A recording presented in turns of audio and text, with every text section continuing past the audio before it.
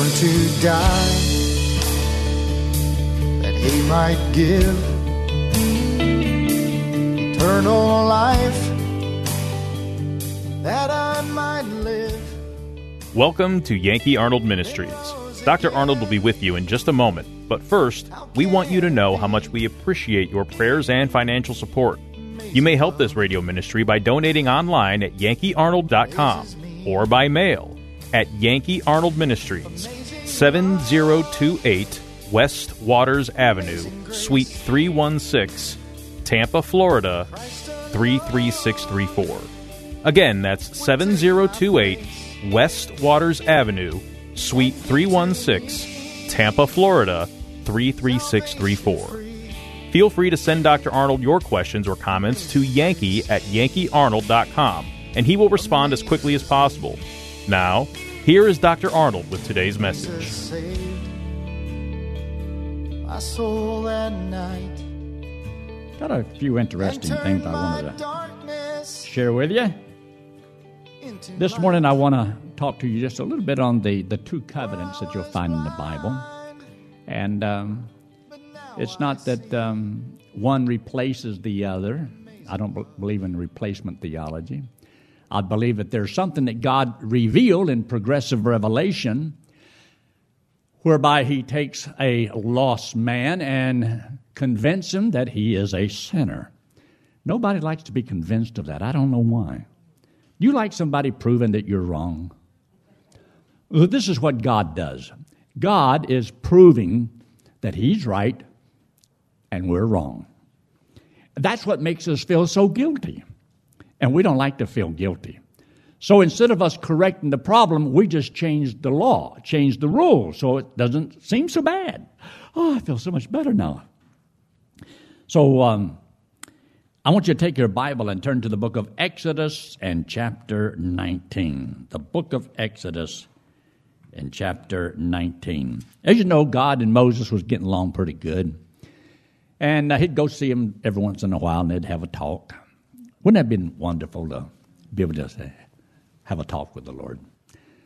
God come down and ring your bell, talk to you, say, hey, you're standing on holy ground. Take off them shoes. Yeah, yes, sir.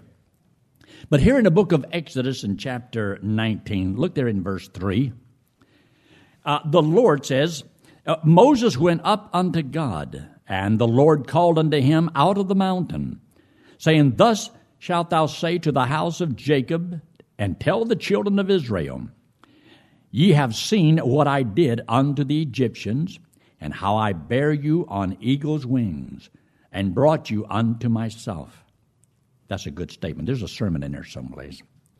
Now therefore, if ye will obey my voice indeed. Now see that word if? That means it's conditional upon somebody else's participation. So it's not just a one-sided. It's they're agreeing to this. So it says, if ye will obey my voice indeed and keep my covenant, then ye shall be a peculiar treasure unto me above all people, for all the earth is mine. And ye shall be unto me a kingdom of priests and of a holy nation. These are the words which thou shalt speak unto the children of Israel. Moses came and called for the elders of the people, lay before their faces all these words which the Lord commanded him. In verse 8, and all the people answered together and said, All that the Lord has spoken, we will do. And Moses returned the words of the people unto the Lord. All that the Lord has spoken, we will do. And then in chapter 20, he gives them the 10 Commandments. Well, as you know, for about 1,500 years before Christ came, how did they do? Did they keep their word? No, they didn't keep their word. They did not fulfill these commandments. One of the best ways to understand, the law and grace, the covenants, and all these things. Picture, here's a lost man standing right here. The lost man has a sinful nature, and because he has a sinful nature, then God has put the lost man under the law so that he knows what is required of him. He is to live a perfect, righteous, holy life. And if he broke any of those laws, then he had these sacrificial laws to make up for the law that he broke, so that, something innocent has to die to pay for what he did just so he can live. So the lost man is under the law. And so for 1,500 years, a man never kept the law. And as you look at this little diagram I have here, the Old Covenant, the New Covenant. Now, we know that this was at Mount Sinai. Well, there's another one, and so over here is the new birth, the person that's born of God, the child of God. See, the child of God is born of God. It doesn't have to be under the law because, see, it has no sinful nature, so it doesn't do anything wrong. And since it doesn't do anything wrong because it's perfect in Christ, the new birth is under grace, and the man that's lost, see, in the flesh, is under the law. And so this he has to perform. Over here, he doesn't have to worry about performing. And see, this is natural. This is the way it's supposed to be. And so you have these two individuals. So there's lessons in the Old Testament where God gives us stories that illustrate these New Testament doctrines. It's not that they're totally different. It's that they explain things. And so God has laid it out in such a way that we have illustrations that helps us to see vividly what God is talking about. So take your Bible and look there in the book of Hebrews in chapter 8. Hebrews and chapter 8. Hebrews and chapter 8. This is a interesting portion of Scripture because it's very simply laid out here. And if you'll look there, in verse 6, and it refers to these two covenants. But see there in verse 6, but now hath he obtained a more excellent ministry, by how much also he is the mediator of a better covenant.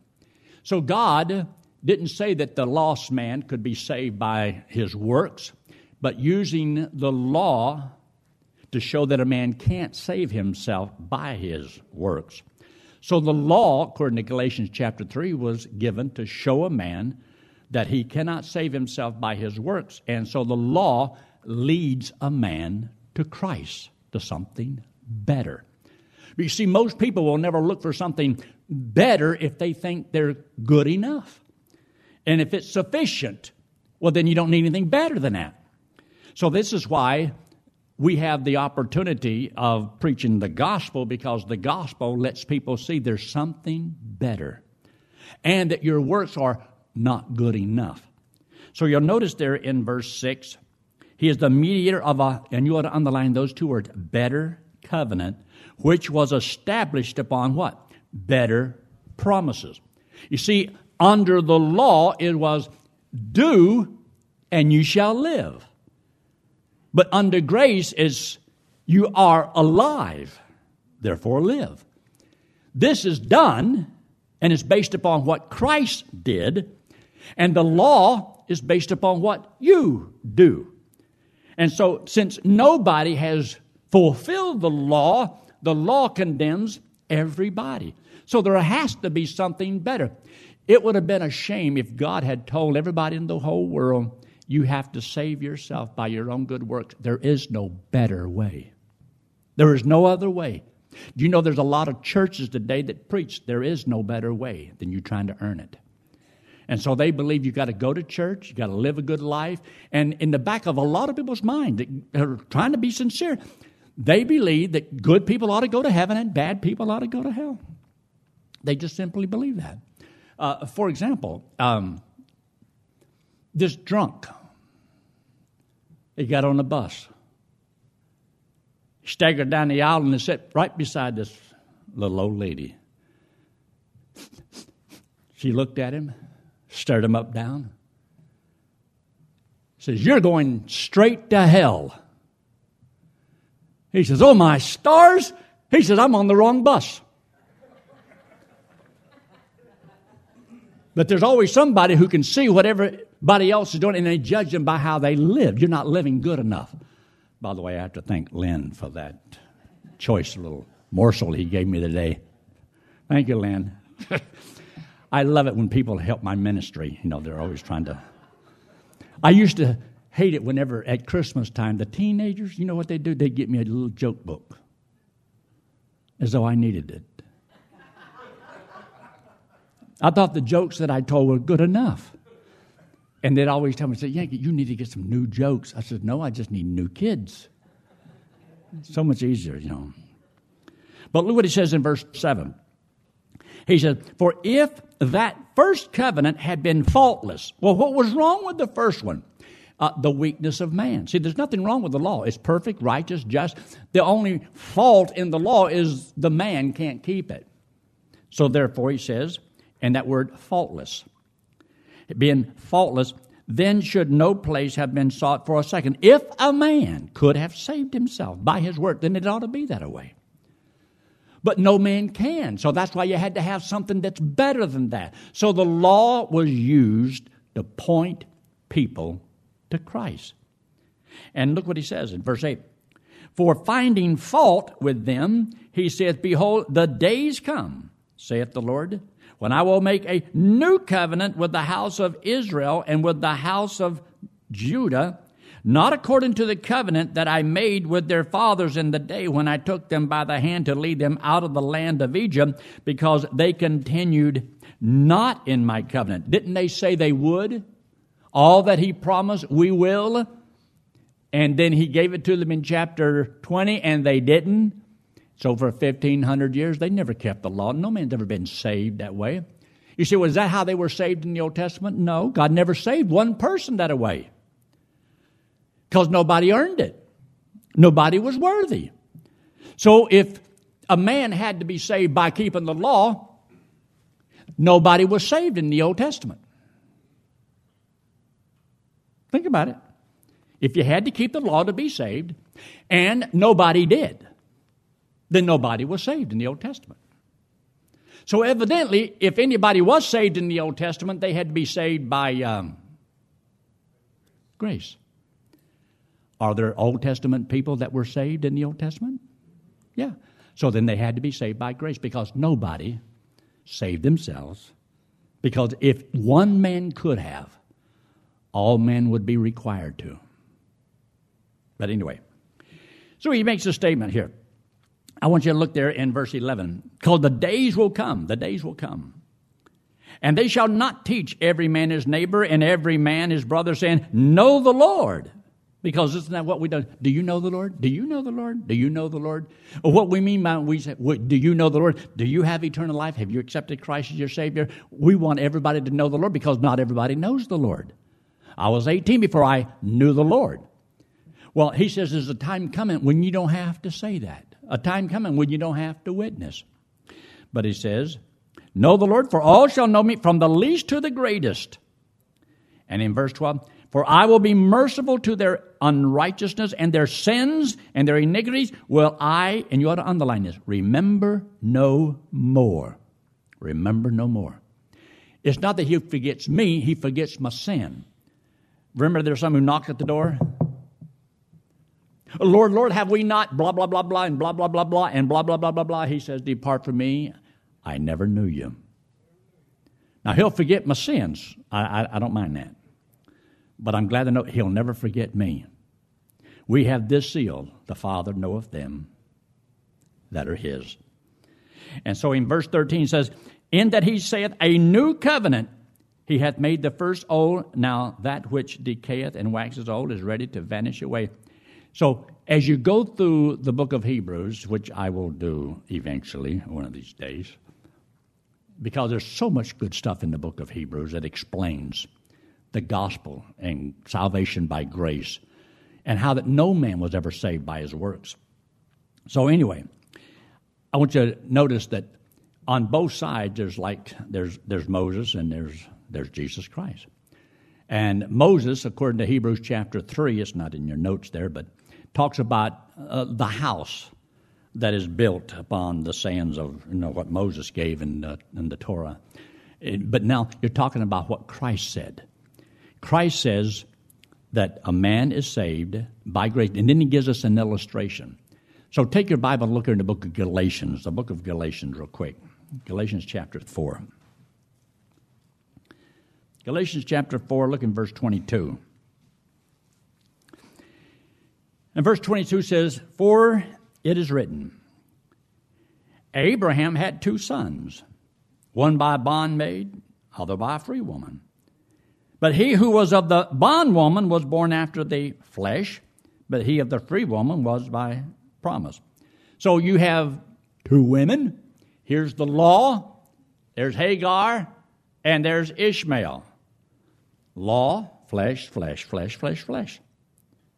So whenever you talk about the new birth, all right, Isaac was born as a miracle child because it took God to do this one by faith.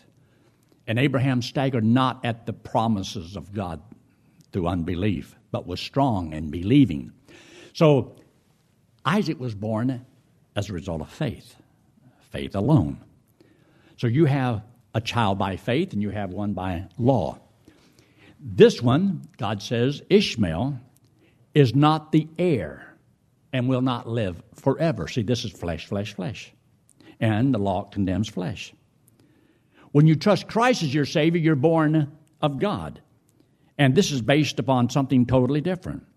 This, if a man had to save himself by his works, then he has to fulfill the law. So the law will not condemn him to die.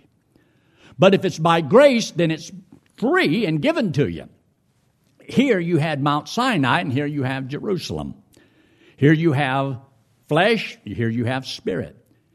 It is your spiritual birth that's born of God. And because of that, God gives us an illustration of 2 people that lived and what happened to them and about their moms. See, it's not just people that lived and died. Their whole lives tell a story. These are stories from the Old Testament that taught doctrinal truths. So you'll notice what he says there in verse 24. He said, "But which are an allegory," are just characters that are, taught the types. "And for these are 2 covenants, one from Mount Sinai, which gendered to bondage, which is Hagar. And this Hagar is Mount Sinai in Arabia, and answers to Jerusalem, which now is in bondage with her children." So today, which one represents the law and the flesh? And that is the line of Ishmael. And so today you have the Arabs, and that's what it represents. It's a type. Doesn't mean that individual Arabs can't be saved, because they can. And doesn't mean that all the Jews have trusted the Lord, because they haven't. Because even though they're called the children of God.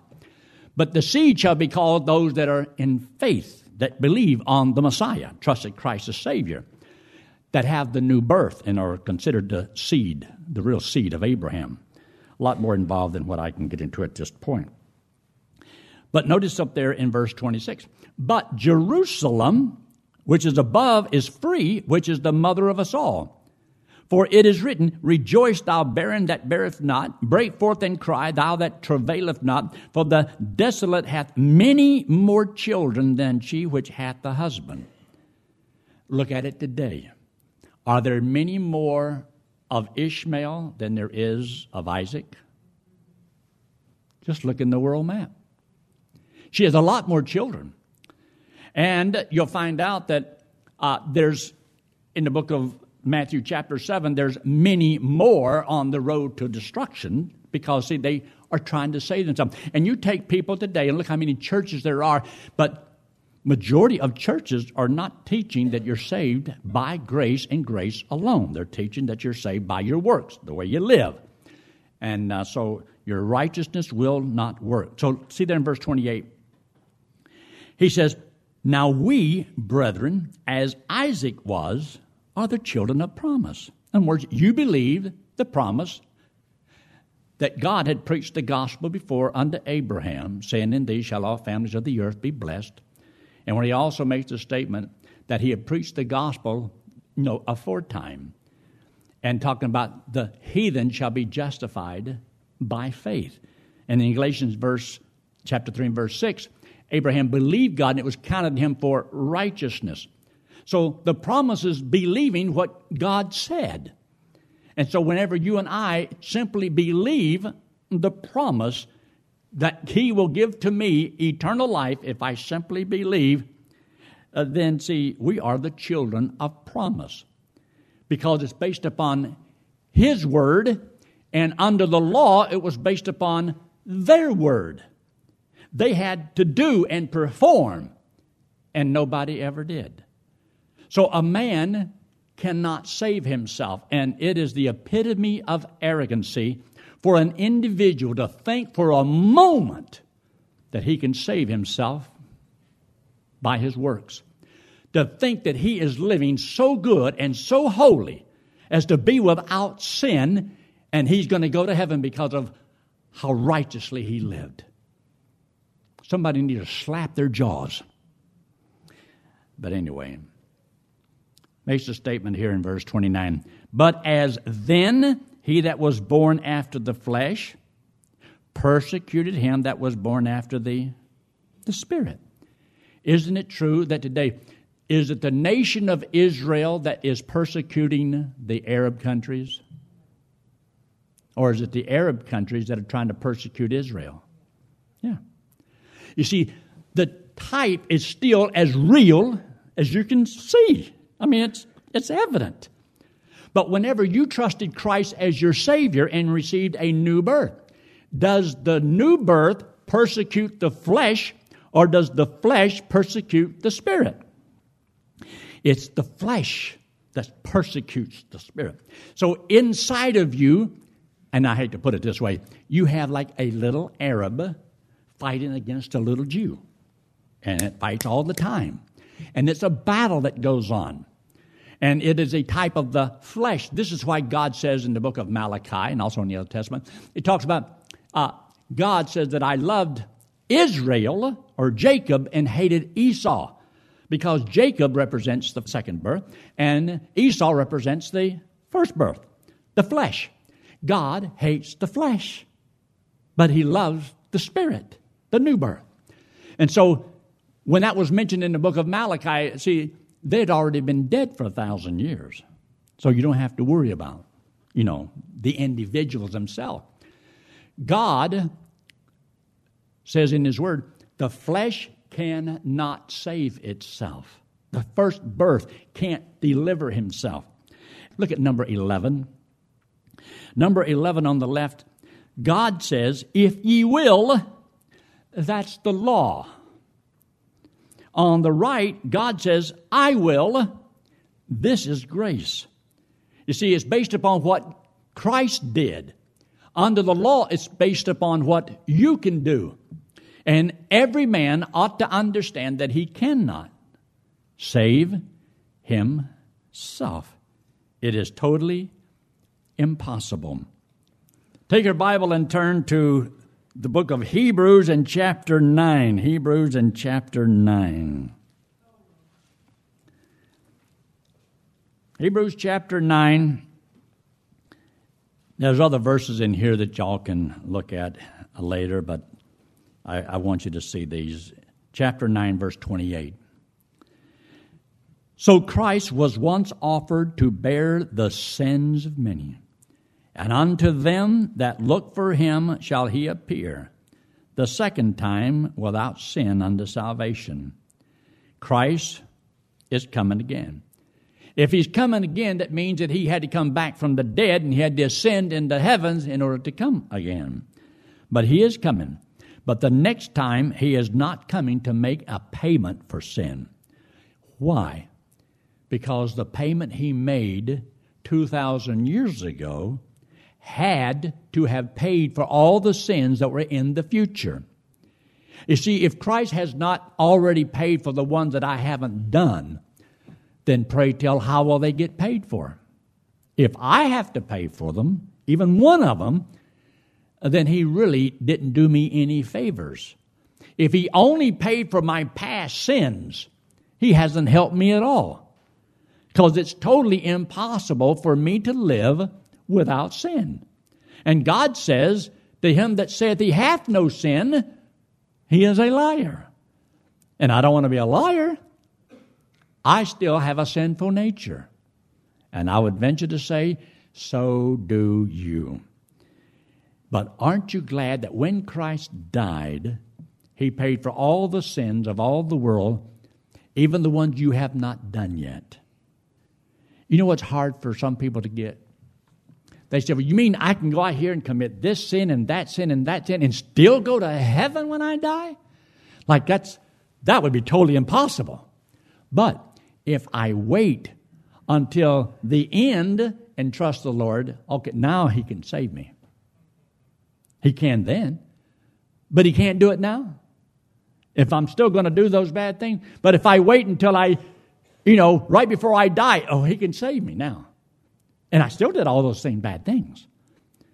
I'm so glad to know that when Christ died 2,000 years ago, when he was on the cross, you know that song that says, when he was on the cross, I was on his mind. I love that song. I love that song. Have we ever had anybody sing that here? Anybody ever sung that song here? Who did? You sung that song? Sing it again. I love that song. It's like, there's the whole world out there, but they don't count. It's just I was on his mind. He was thinking about me. Don't you feel like he was thinking about you? And he died for you to pay for all of your sins. And the only thing you have to do is believe that he did it for you, and God will save you and give you as a free gift everlasting life. Anyway, if you have trusted Christ as your Savior, it's because you could not save yourself by the law. You saw that you could not earn it by your good deeds because they weren't good enough, so you trusted Christ as your Savior. You were saved by grace. As a child of God, you are to talk to your Heavenly Father, to examine yourself, and see whether or not, as a child of God, have you been walking in the flesh and bringing forth the works of the flesh. And God says we need to confess that to him. You see, he forgave you as God, the judge of the world, but as your Heavenly Father, you sinned against him. So I can sin against Peter, and he can forgive me, and I can sin against Jim Sizemore, and he can forgive me. But see, now he's not just God in heaven, he's my Father. And so you want to keep things clean and right between you and your Heavenly Father. All right? Let's pray, shall we? Our Father, we thank you so much for all you've done for us. We're thankful for the body of Christ. You said in your word, a body hast thou prepared me. And we know why. Because you want to bear the sins of the world upon yourself. And that you made that payment in full, came back from the dead. We thank you for it in Christ's name. Amen. Would take my place. Were you ever told that you must confess Christ before men to be saved? Were you warned that if you refused to confess Christ, he would not confess you before the Father? Just what does that mean? Pastor Yankee Arnold has prepared just the right book with answers straight from the Bible. The book is called Gospel Driven Man, and Pastor Yankee wants to send it to you free of charge. Simply write to Pastor Yankee at Yankee Arnold Ministries, 7028 West Waters Avenue, Suite 316, Tampa, Florida, 33634, and request the book, or request by email at yankee@yankeearnold.com. That's yankee@yankeearnold.com. Thanks for listening to today's broadcast. We pray that today's message was a blessing to you and your family. You may help support this radio ministry by donating online at yankeearnold.com or by mail at Yankee Arnold Ministries, 7028 West Waters Avenue, Suite 316, Tampa, Florida, 33634. Friend, one day it will happen. The trumpet will sound, and we will be changed, caught up to meet the Lord in the air. So live today and every day, believing that the Lord is coming soon, and just keep looking up. Amazing grace amazes me.